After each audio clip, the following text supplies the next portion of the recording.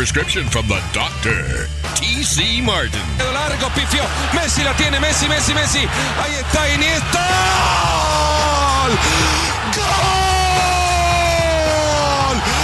¡Gol!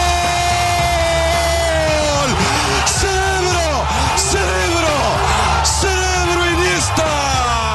The doctor is now in. How you like me now? How you like me now? How you like me now? How you like me now? We have 2 more days of World Cup soccer. And Argentina's through to the final. Tomorrow, Morocco and France. Talk about the favorites. Talk about the underdogs. We got that going on. We had that going on today as Croatia could not put together another run, and they fall today to Argentina 3-0 the final. So tomorrow the other semifinal takes place, France and Morocco. And then Sunday, the World Cup final takes place. So we will look forward to that. Paul Buckpower Stewart's going to join us today from across the pond. One of our soccer gurus will get his thoughts, and we have not talked to Paul Buckpower, striker, pitch power Stewart since France eliminated his home country, England. So that could be very, very interesting today. Look forward to that. Plus, we've got John Cicenti, the executive director of the Las Vegas Bowl. John, always a frequent guest on the program. And it is time. Saturday, we look forward to the Las Vegas Bowl in the first rendition of the SEC versus the Pac-12. And this go-around, Oregon State versus Florida. And Oregon State, a double-digit favorite in this game. So last year, we saw the Big Ten and the Pac-12 square off last year with Wisconsin and Arizona State. It'll be interesting to see what the crowd is going to be like coming up on Saturday. So we'll talk to John Cicenti about that. 11:30 kickoff Saturday as well, too. And we know Saturday's going to be a busy day here in Las Vegas because we got the undefeated UNLV Running Rebels on the hard court against the USF Dons. The big 7-footer, Big Bill Cartwright, coming to town for that. Kevin Kruger will be joining us on the show tomorrow. So we look forward to that as well, too. And also tomorrow, a heads up, we're going to promote a little bit later, but speaking of UNLV, Barry Odom, the new head coach of UNLV, will join us tomorrow as well, too. So we'll get his thoughts on being the new head coach at UNLV. But we start the show today, very sad news, and we talked about it yesterday, that Mike Leach suffered the heart attack yesterday morning in his home in Mississippi. He was in critical condition, and Mike Leach passed away this morning. So very sad to hear that news today. Mike Leach passes away after having that massive heart attack. Was listed in critical condition up until basically the time that he died. But very sad news on that today. Want to start the program off and bring in our very good friend who covers college with ESPN, of course, Trevor Matich. And Trevor, sorry about the circumstances that we're having you on today, but I definitely wanted to talk with you because I know you're close to this story, and I know that you've got a chance to cover Mike Leach for a number of years. Mike Leach, a 21-year coaching veteran. Mike Leach was in his third head coaching stint, and this one with Mississippi State. And the final time that we saw Mike Leach on the sideline was that Egg Bowl victory where he upset Lane Kiffin and Ole Miss. And we have so many memories of Mike Leach, just, the air raid offense, his innovativeness, his quirkiness and that sort of thing as well, too. He'd always be pretty fun to cover at press conferences, but a very sad day today as Mike Leach dies at the age of 61. Trev, how'd you feel when you heard about the news, first of all, that he had the heart attack, and then hearing that he passed away earlier today? I was deeply saddened. He had such a joy for the game and everything about it.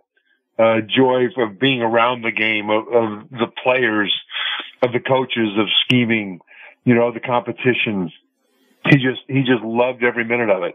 And I think, my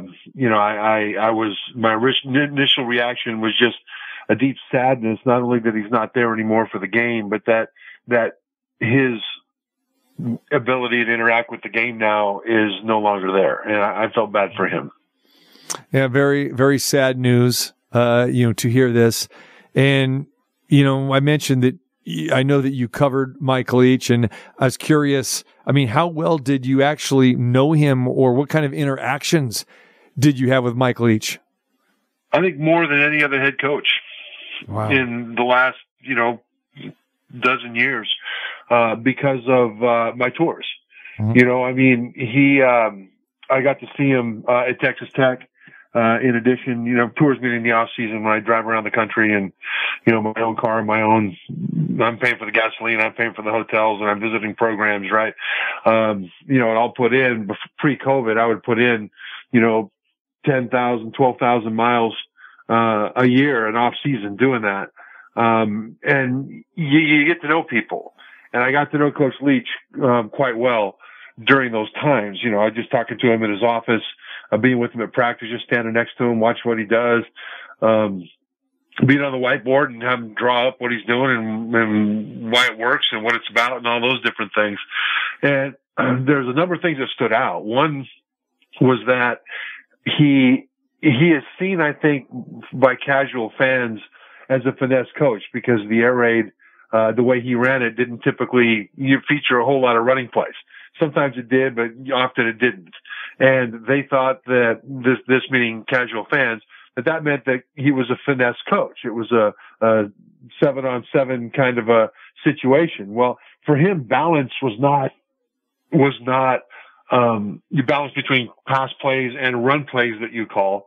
It's balance of your playmakers getting touches. And it didn't matter if you threw it to him, handed it to him, tossed it to him. It didn't really matter as long as his playmakers got touches. And that to him was balance, because at his core, there's nothing finesse about Coach Leach. He was a hardcore, old school, hard-nosed football man to his very foundation. Totally the opposite of what a lot of people think. And one time I was up at Washington State and I was watching him in spring practice, and the guys were a little loose with their focus at the beginning of practice. And so about 40 minutes into it, coach was trying to get everybody focused, and he's like, okay, blew the whistle. He said, all right, start over, stretch. Right. And they started practice over again. And I've had that happen, I think, once in my entire football career. It was in the NFL, actually, that it happened. And that gets your attention, because now you're talking about people's time. Right. And you don't want that to happen again.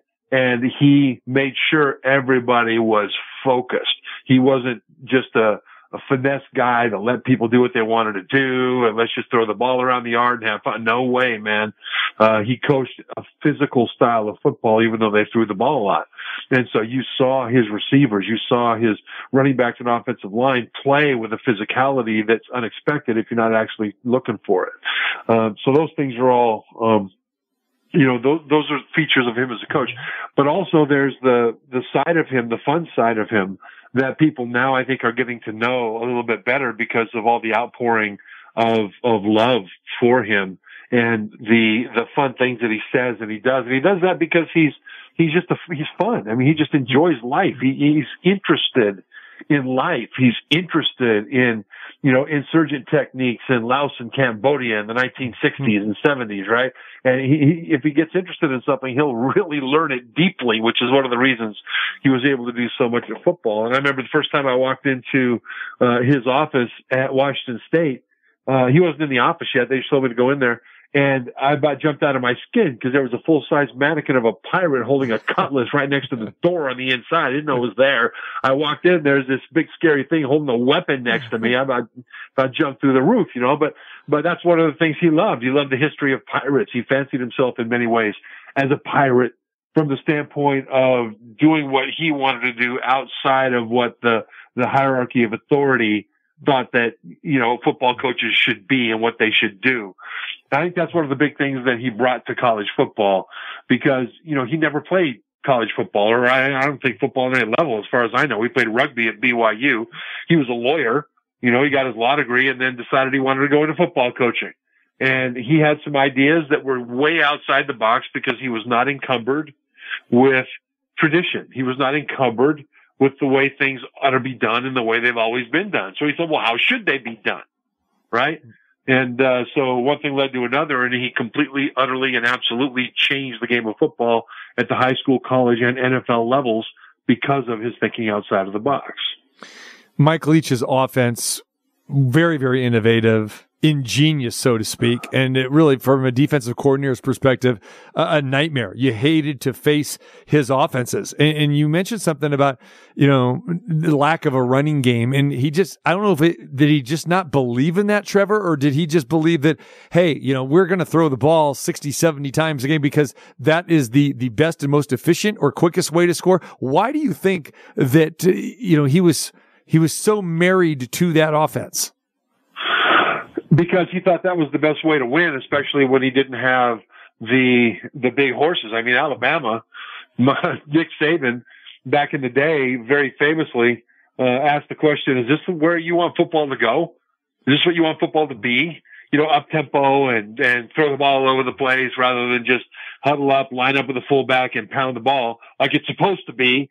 Well, Mike Leach was like, well, gee, if I had your guys, I might think about that. But in the meantime, here's what I'm going to do.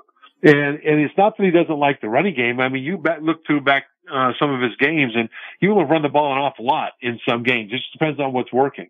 But overall, you'll see that even when he doesn't hand the ball to his running backs a lot, he's still throwing the ball to his running backs a lot. And so that's, the concept that he doesn't use running backs because he doesn't hand it off, I think is, it's a misnomer. Mm-hmm. He's very much engaging those guys in the ways that he thinks will best help him win. And we know a few years back, Mississippi State had some decent running backs, actually, that went on to play at the next level in the NFL as well, too. So, that is a great point. You mentioned his sense of humor, the quirkiness, the dry wit. He was great to see and hear with the interviews. And like you said, talking about, the Pirates, he would bring up, Pirates. He would bring up a lot of crazy stuff.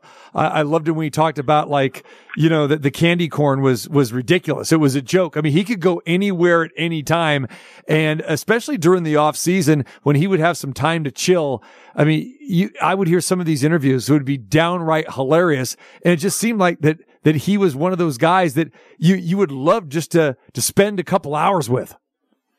Yes, and I've had the opportunity to do that, and I did love it every time.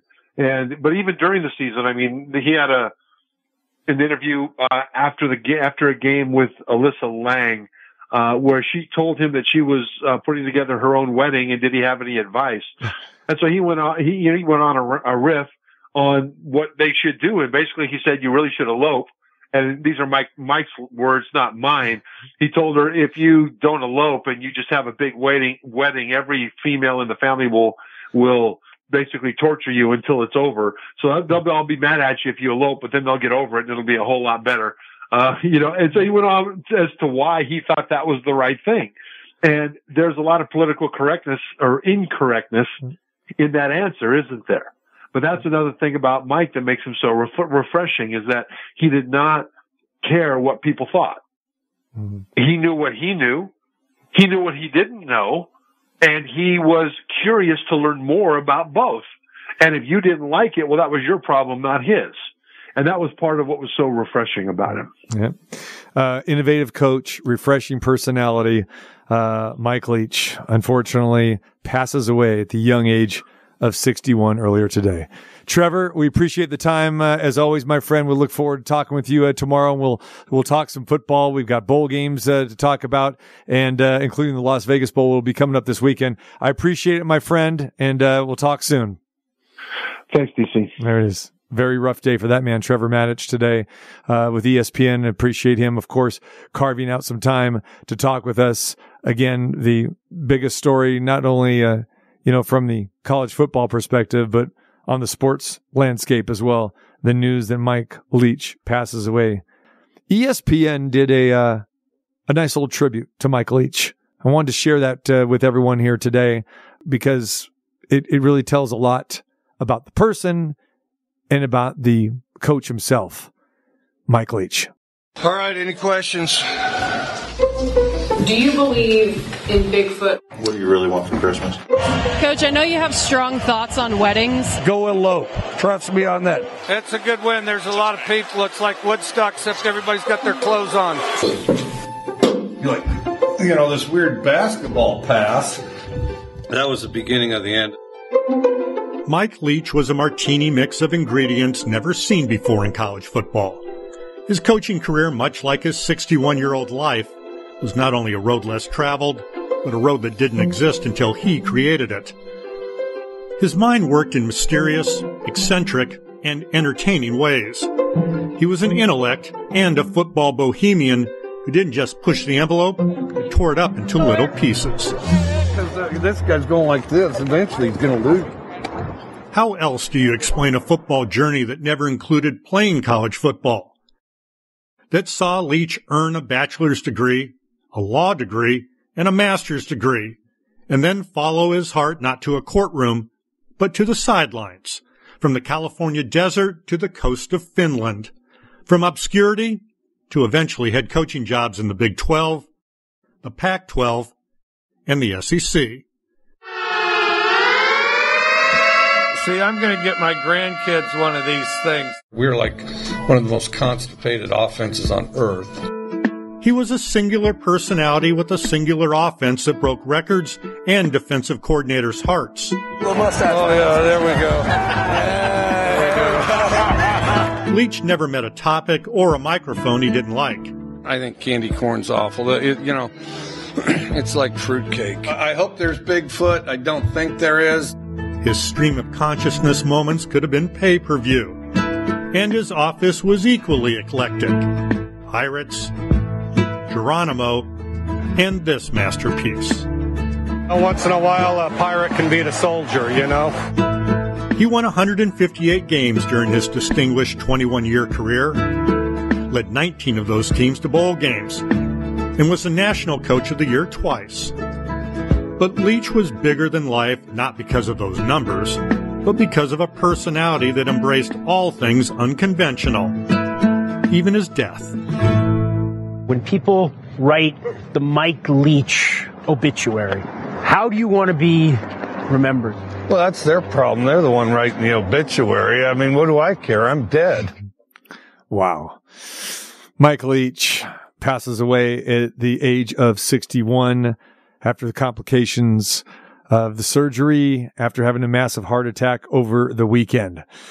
Mike Leach, like we talked about, very innovative coach. The air raid offense. He was in his third head coaching stint, had a 19-17 record at Mississippi State, 8-4 this season, and they're on their way to a bowl game. And the Bulldogs are prepping for that bowl game right now. They were prepping with Mike Leach up until the past couple days. As of now, they are going to continue to prep for that bowl game in play against Illinois on January the 2nd. We have not heard anything different as of now. And definitely, I'm sure they're going to be motivated to play for their head coach. Prior to Mike Leach coming to Mississippi State, remember he started his coaching career with Texas Tech from 2000 to 2009.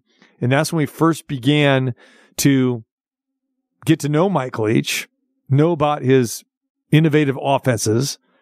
I mean, every year, his offenses there at Texas Tech would average over 45 points a game.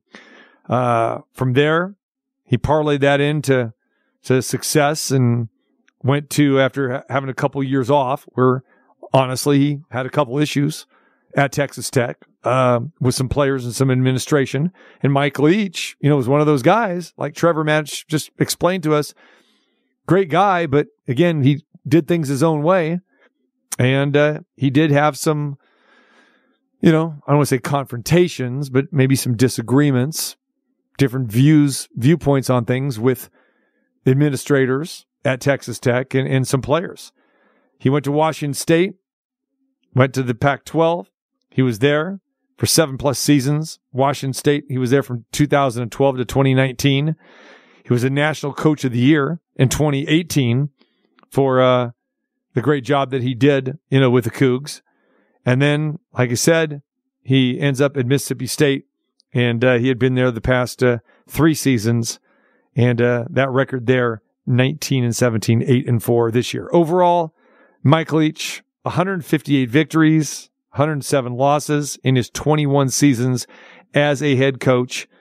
And like we talked about, he was also known for his quirky personality, dry wit, and he loved talking about history, business, politics, food, or whatever would come up.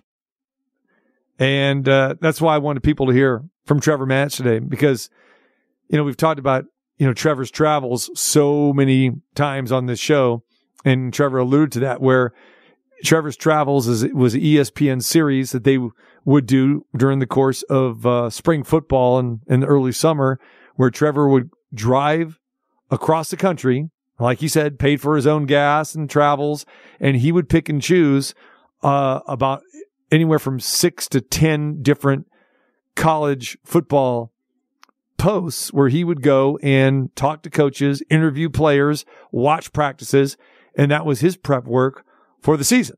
There's a reason why Trevor Matich has 17 Emmy Awards right now, because of his work there.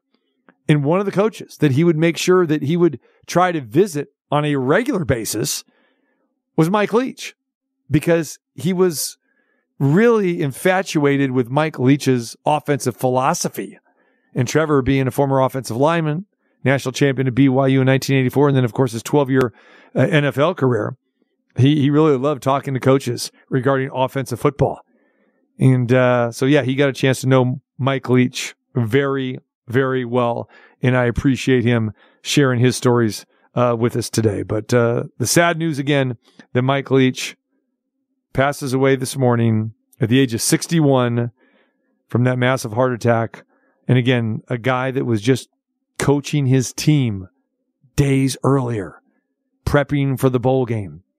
And now we find out that he was not in the best of health. He had some congestion problems. He was dealing with pneumonia. And whether that led to the heart attack, we have no idea. But too soon for anyone to be leaving us at the age of 61. When we come back, we will talk World Cup soccer. We got more football to talk about. John Cicenti will join us as we talk about the Las Vegas Bowl as we get ready for that. Looking forward to that in a very busy weekend here in Las Vegas. But again, starting the show off with the sounds of Mike Leach. There's a lot of people. It's like Woodstock, except everybody's got their clothes on. Coach, I'm getting married in 9 days. Can you impart some wisdom on my for my fiance and I? Well, it's too late to rescue you. It'd be fun if there's Bigfoot. I hope there's Bigfoot, and there should be a lot more gorillas for mascots. What's that? What is that? It's a little mustache. Oh, yeah, there we go. Well, I don't know. I don't even think he had a mustache when I recruited him. On Earth, they say, oh, well, we're the only ones.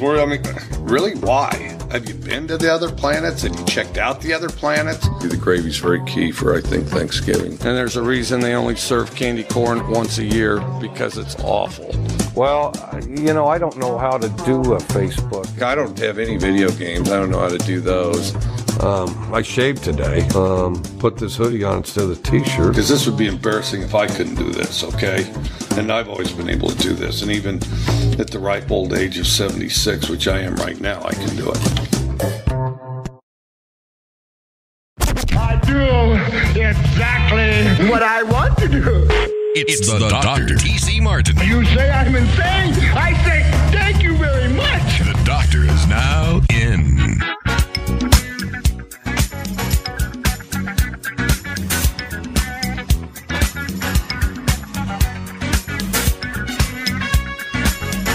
All right, we got 2 more days of World Cup action. That's it. Tomorrow, got the other semifinal. And then Sunday, the World Cup final in Qatar. Or Qatar.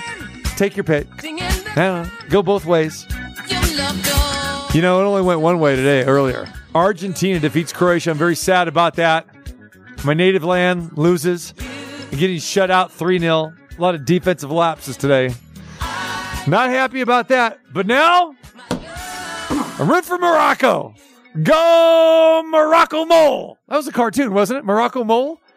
Numchuck, you're too young. Maybe Paul Stewart knows what I'm talking about. All right, he is not Paul Buck Power Stewart today, but he is still Paul Pitch Power Stewart, Paul Striker Stewart, somewhere.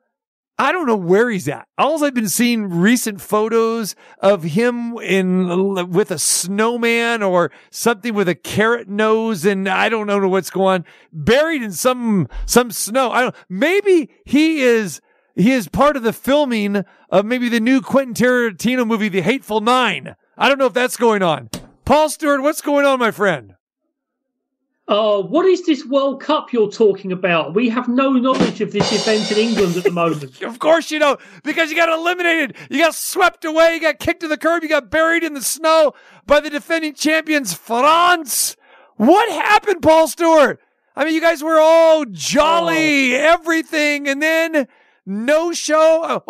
Stand by. Hold on. Oh, yeah. What happened? Oh, yes, that's Harry Kane missed again. Yes, Harry Kane missed again for the third time.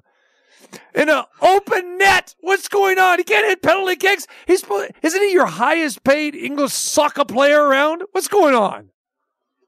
Yeah, I mean, to be honest, England first lost to France in 1066 when they invaded our country. So we've had over a millennium. Why does it always come back to history with this guy? He's talking about the United States and the Boston Tea Party. I don't get it.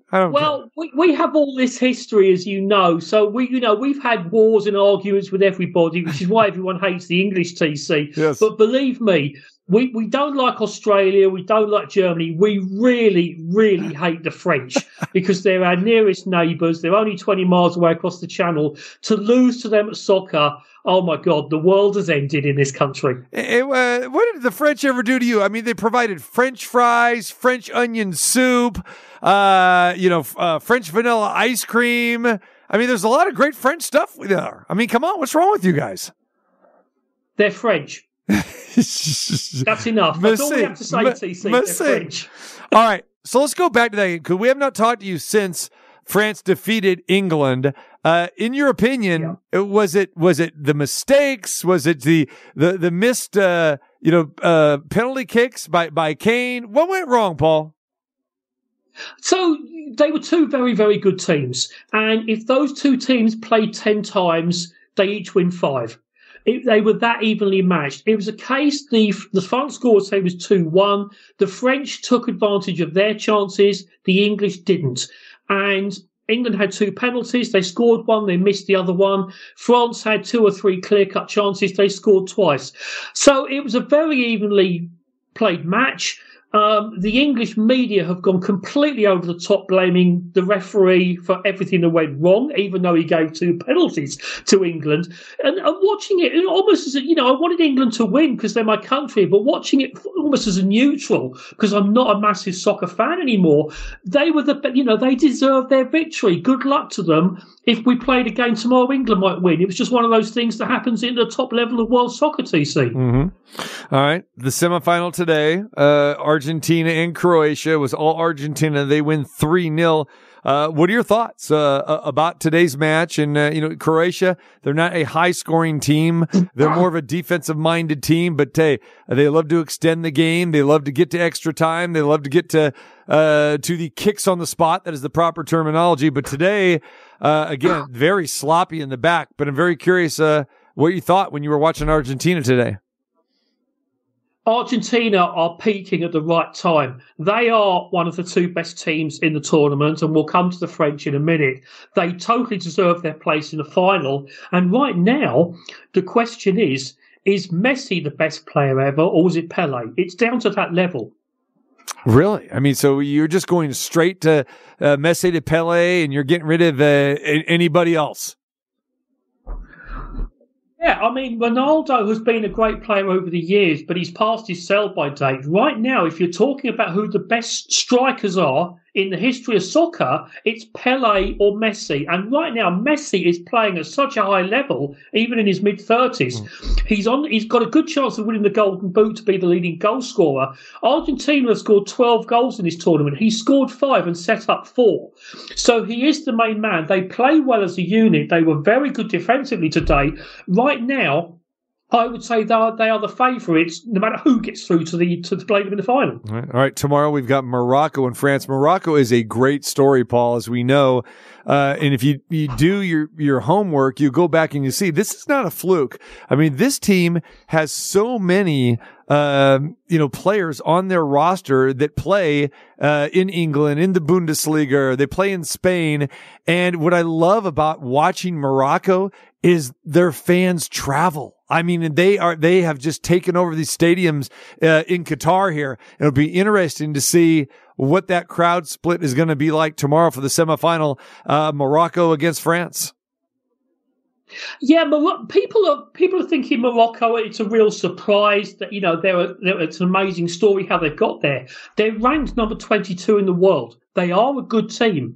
Now, yes, they're the first African team to make the semi-finals of a World Cup, which is quite an achievement. They play a very defensive game. They went out of their way to sort of play a sort of back nine at times, try and catch teams on the break. They've made it work. They deserve their place in the final. They've beaten some good teams to get there. France will not underestimate them. Now, France will be the favourites going into this game. I fully expect France to win, but Morocco deserve to be there, and it's not as big a shock as people think. Did I mention French onion soup, Paul? It's one of my favorites. Or French bread.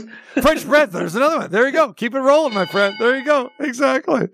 All right. So you thinking? So give me a prediction tomorrow. What do you think is going to happen? France are going to win 3 or 4-0. What? 3 or 4-0? I mean, Morocco hasn't given up anything like that. What are you talking about? 3 or 4-0. Well, we'll see. I've got to get 1 or 2 predictions right. Remember, I did beat you in the group stage competition of our World Cup event. And I'm so glad that he said the group stage competition. That's right. It was the group stage. It wasn't the overall World Cup winner, Paul, because if you would have taken my advice and said, let's continue on, till we have a real winner, like we're going to have a winner here after Sunday, I got a feeling I'd probably be winning because I have been on fire up until today, my friend. On fire. I hit 5 in a row here. I've been all over this Morocco bandwagon. Morocco Mole, wasn't that a cartoon? Well, all I can say is if you want to continue a winning streak, make sure you take the Bengals +6 over the Bucks this weekend. Oh, look at this. Not only has he faded his own English soccer team, he's fading his professional football team in the Tampa Bay Buccaneers. We'll get to that here in a minute. Wow. Yeah. Amazing. The fans there in England now, have they just turned off the telly? They're not watching any more of the coverage here, or what are their thoughts when England got eliminated less than a week ago? Yeah, you're right. The World Cup has ended for them. So the nation stopped to watch the game. You watched it in your own TVs. You went to bars, pubs. You watched the game. And it was a big celebration, a big event. England beat Senegal very easily 3-0. As I said, they got turned over by France on the day. And yeah, to be honest, the interest in the World Cup has now stopped. Yes, you might look at it, oh, that's nice, Argentina are through, here's the final. We've moved on to other things. And just for example, the England cricket team yesterday pulled off an amazing victory over Pakistan. That has today dominated the sports pages rather than anything about the World Cup, because we're a very fickle nation. We move from sport to sport. The one thing that did come out of this, the England defeat, and as I mentioned it earlier, was they were blaming the referee for everything.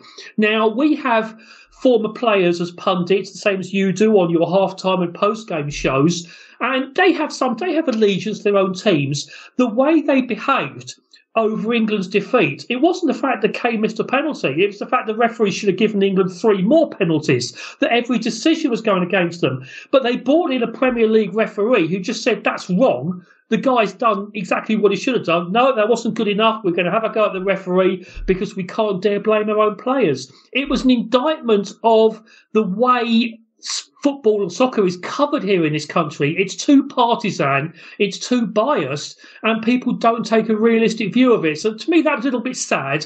But yeah, the World Cup, we've reached the quarterfinals. We were semi-finalists last time. One day we will get back to the final and win it like we did in 1966. I was only 15 months old when that happened.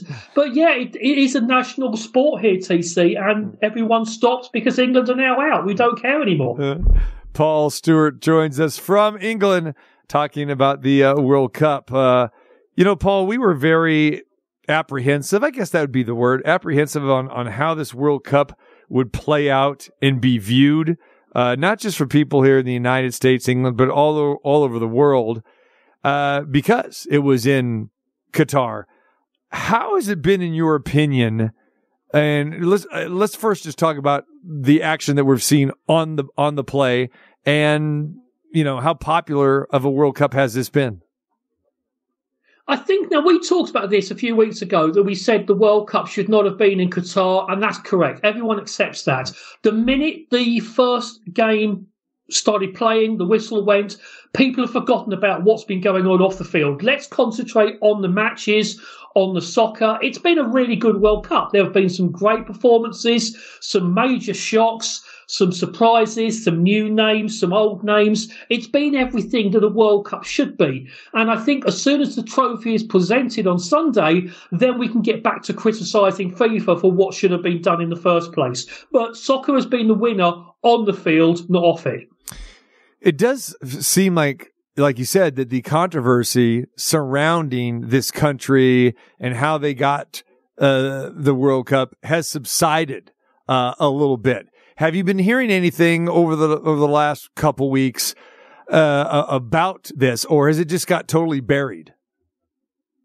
I think it's become a little bit buried. Now, one of my friends, one of the guys who was in our prediction competition, Ian Costain, was out there, and he saw games at all of the 8 stadiums, and he said it was a great place to go as a fan, as long as you didn't want what he would call traditional soccer experience of lots of drinking, partying. That wasn't there. It was almost an event for the laid-back, middle-aged sports fan, the armchair fan who wants to go there and have a good atmosphere in the stadium, but not have any other trouble outside of it. So it was a success in one way, but as I said, it should never have been there in the first place. It was a bunch of bribes paid to FIFA officials. They can sue me I'm going to say it. Everyone else has said it. It shouldn't have been there, and hopefully we can learn from that in the future. I don't think they will, because FIFA is a very corrupt organisation, but at least we can concentrate on what's going on the pitch between the 2 goals and between the teams taking part. I'm curious, what is going to happen with these venues that they, spent all this money building, and all the man hours that it took here, and again, the slave labor that took to build and erect these venues. As we know, Qatar is not a big place at all. And we've seen this time and time again, whether it's World Cups or specifically Olympic venues, whether it's summer or winter Olympic venues, where after the games are over, these buildings, these multi-million-dollar, billion-dollar now buildings, go dormant, and they're not used. What do you think is going to happen with these big, huge 80,000 seat soccer stadiums? Because they don't have their own league. They can't fill these things. I don't see, the B-52s or YouTube or, Parliament Funkadelic coming to fill these stadiums and concerts. What is going to happen here? No, you're right. The Qatari Premier League isn't exactly going to get big viewing because they haven't got any players. I mean, like you said, it happens in Olympics events. I've been to Athens in Greece a few years after they had the Olympics there, and there were venues there that were just gone to waste, that were just weeds growing everywhere. But I also remember back in Atlanta in '96, one of the main stadiums being torn down straight away to build a Braves, be converted into the Braves baseball stadium. It happens everywhere, where stadiums get built, because it's almost like the money's been made, it's done, who cares now? We've had the event, we can count the profits, hopefully, and go from there. So, yeah, I think there are plans. One of the stadiums is being taken down very soon afterwards, but it's not just the man hours that's been spent, it's the man lives that were lost in building it. There were lots of people lost their lives in building these stadiums because shortcuts were taken on safety. The stories of they tried to curtail them, but they happened. We are going to be hosting the World Cup here in the United States, Paul, but it's not just the United States. It's going to be a triangular situation with Canada and Mexico as well. Give me some thoughts on that, because I don't recall a country as large as the United States having to to share venues, it doesn't make sense. I mean, we saw that before in smaller nations, but what are your thoughts about this? Yeah, the last Euro Championship was shared around between quite a few countries, and it's almost become a way now of sharing the wealth around the different countries involved. I do get you wouldn't be able to take a World Cup to Canada. You wouldn't be able to take it. Well, it did take it to Mexico back in 1970. It's one of the first ones I remember watching. But I think nowadays, sharing it around a little bit, primarily having it in the United States, but having matches in Canada and Mexico, I don't think that's too bad a thing. It is a case of a little bit of sharing the wealth, like, the NFL and the other sports have done, going to other countries. I'm looking forward to that because, America's got more sports stadiums than any other country in the world that can host these things. There's 50, 60 stadiums you could hold a big event at. I know Tampa is one of them. I think it's Miami and Orlando are the two stadiums in Florida that are being used. But I think it'll be a great tournament. And I think whereas you had the World Cup in 94, it was too early for America to really get into it because the sport was still growing. Now it's become more popular as we moved on. I think in 2026 it'll be a big event and more Americans will get into the Soccer World Cup because it's there on their doorsteps. There's no doubt about that. And I just think that, if you're going to award this to the United States, award to the United States. I mean, listen to these host cities. Now, this is the next World Cup. This is in 2026. It'll be Atlanta, Boston, Dallas, Houston, Kansas City, Los Angeles, New York/New Jersey, so that'll put us at the Meadowlands, Philadelphia, San Francisco, and the Bay Area, so which means they'll be using Levi Stadium there in Santa Clara, and Seattle.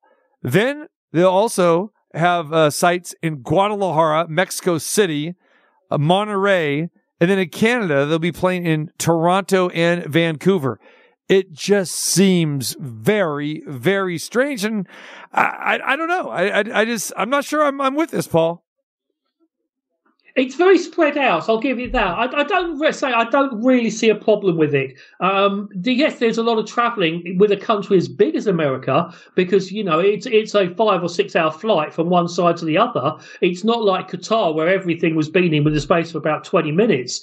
If you had a World Cup in Germany, example, it's maybe an hour from one venue to another at maximum. I think they'll have to spread it out a little bit. At the moment, they're talking about a 48-team tournament, which I just do not see working, and that would dilute it. 32 is the most you can have. It's got to be the best teams there.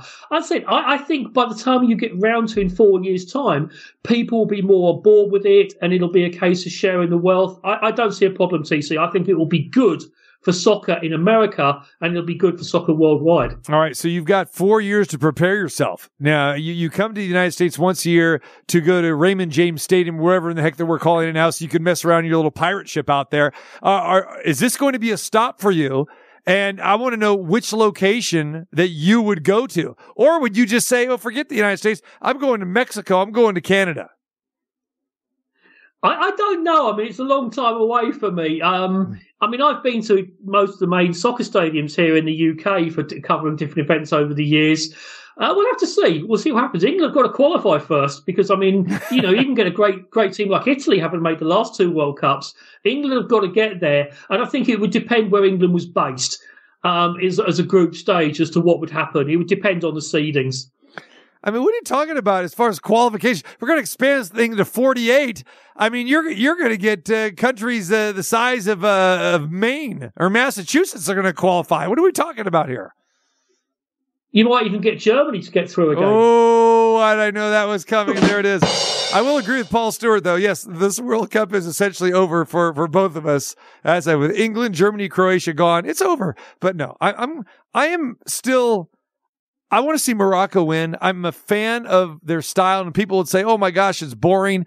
Man, they play defense just as well as anybody can. The way that they just execute that in the defensive side, and then when they get their chances, for the break in the counterattack, it's amazing, man. And again, they've got real professional players on this team, like we mentioned, that play all around the world with their club teams. So I'm giving them a shot, Paul. I'm giving Morocco a shot tomorrow. Morocco Mole and Secret Squirrel. What do you think of that?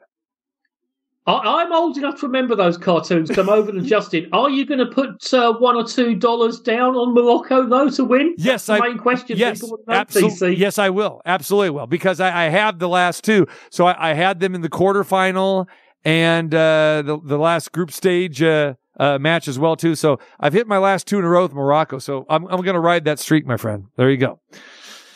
Go for it. I still think France will win by at least 3 goals tomorrow. That's the verdict from down here in snowy England, where I live at the moment. I'm going to say this right now. The reason why I say that Morocco can pull the upset, no one else is really saying it, is it because the French are sloppy, and they were sloppy against that game in England.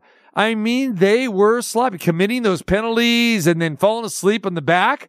Nah, they're too sloppy for me, and I just think it's virtually impossible. Just doesn't happen, as we've talked about so many times in other sports, any sport. To go back-to-back championships, impossible. No, I'm going against them. Well, we'll see. My trifecta for the next few days is France to beat Morocco by 3 goals, the Bengals to cover the spread against the Buccaneers, and the Lightning to beat the Seattle Kraken tonight. Oh, jeez. All right, you homer. All right. Well, what do you think? What happened to those Tampa Bay Buccaneers just getting throttled last weekend in the Bay Area? It was 35-0 before you could blink.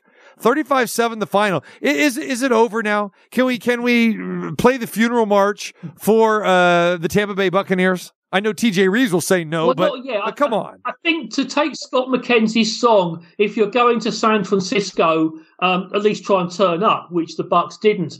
What is crazy, TC, is the Bucs could lose to Cincinnati this week. They could lose to the Cardinals on Christmas Day. And yet if they still win their last 2 games against Carolina and Atlanta, they win that division no matter what, because they would have all the tiebreakers against the other teams in the NFC South. And all they would do is earn a home game against the Cowboys and get completely annihilated.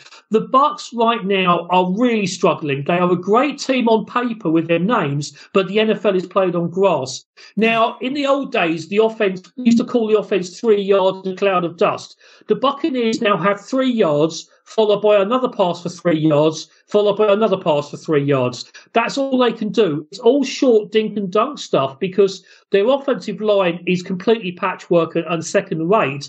Brady doesn't want to get hit, so he throws the ball away as quickly as he can, which means there's no time for any deep patterns. They can play, the other teams are playing 11 man in the box and just saying, come on then, what are you going to do? We're better than you, and that's why the Bucs keep losing.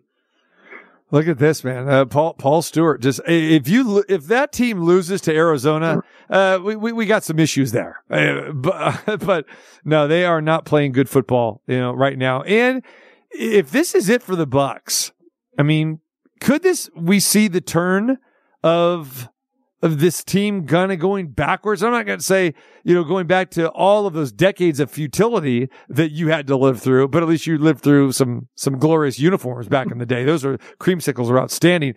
But don't you kind of get the feeling that, especially if they're going to bring Todd Bowles back and then Brady's retired and this and that this could be it for the Bucs for a while?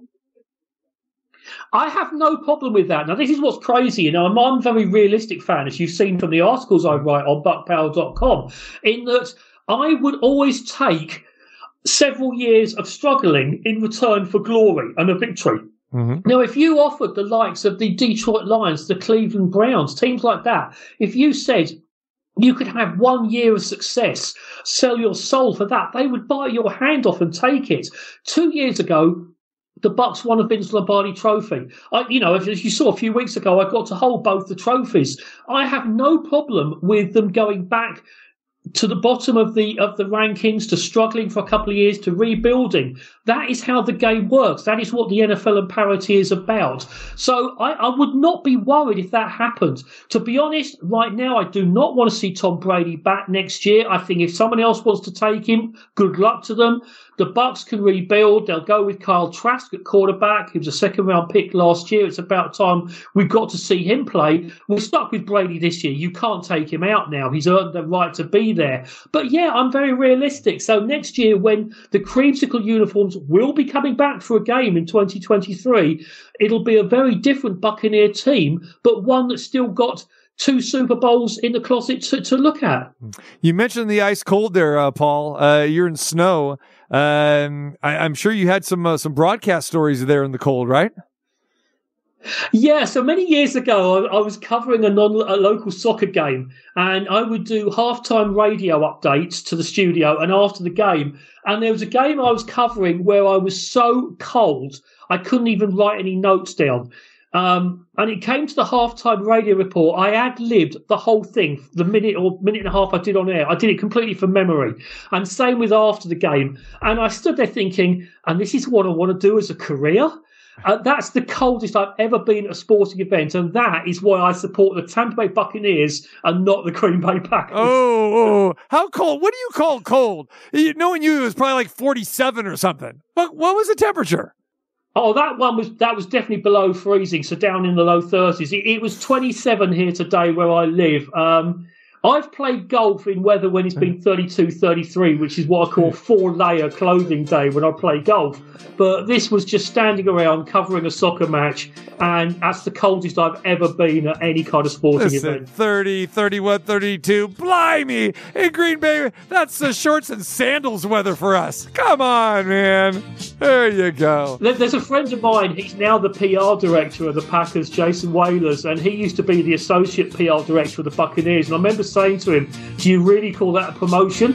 And he's convinced after 10 years, yes, it is. He said, being in Green Bay is really special. It is. I like the warm weather, TC. I like the warm weather, not the cold. There you go. I agree. All right, brother. Well, stay warm, my friend. Lots of hot cocoa, and we'll talk to you next time. Indeed we will. Take care, everybody, and go France. 3 goals over Morocco tomorrow. Go France. He just told me he hates France. You're English. You hate the French. You don't even like the French fries, the French onion soup. But this is me beating you, TC, which is far more important now. Go Morocco. Go Morocco.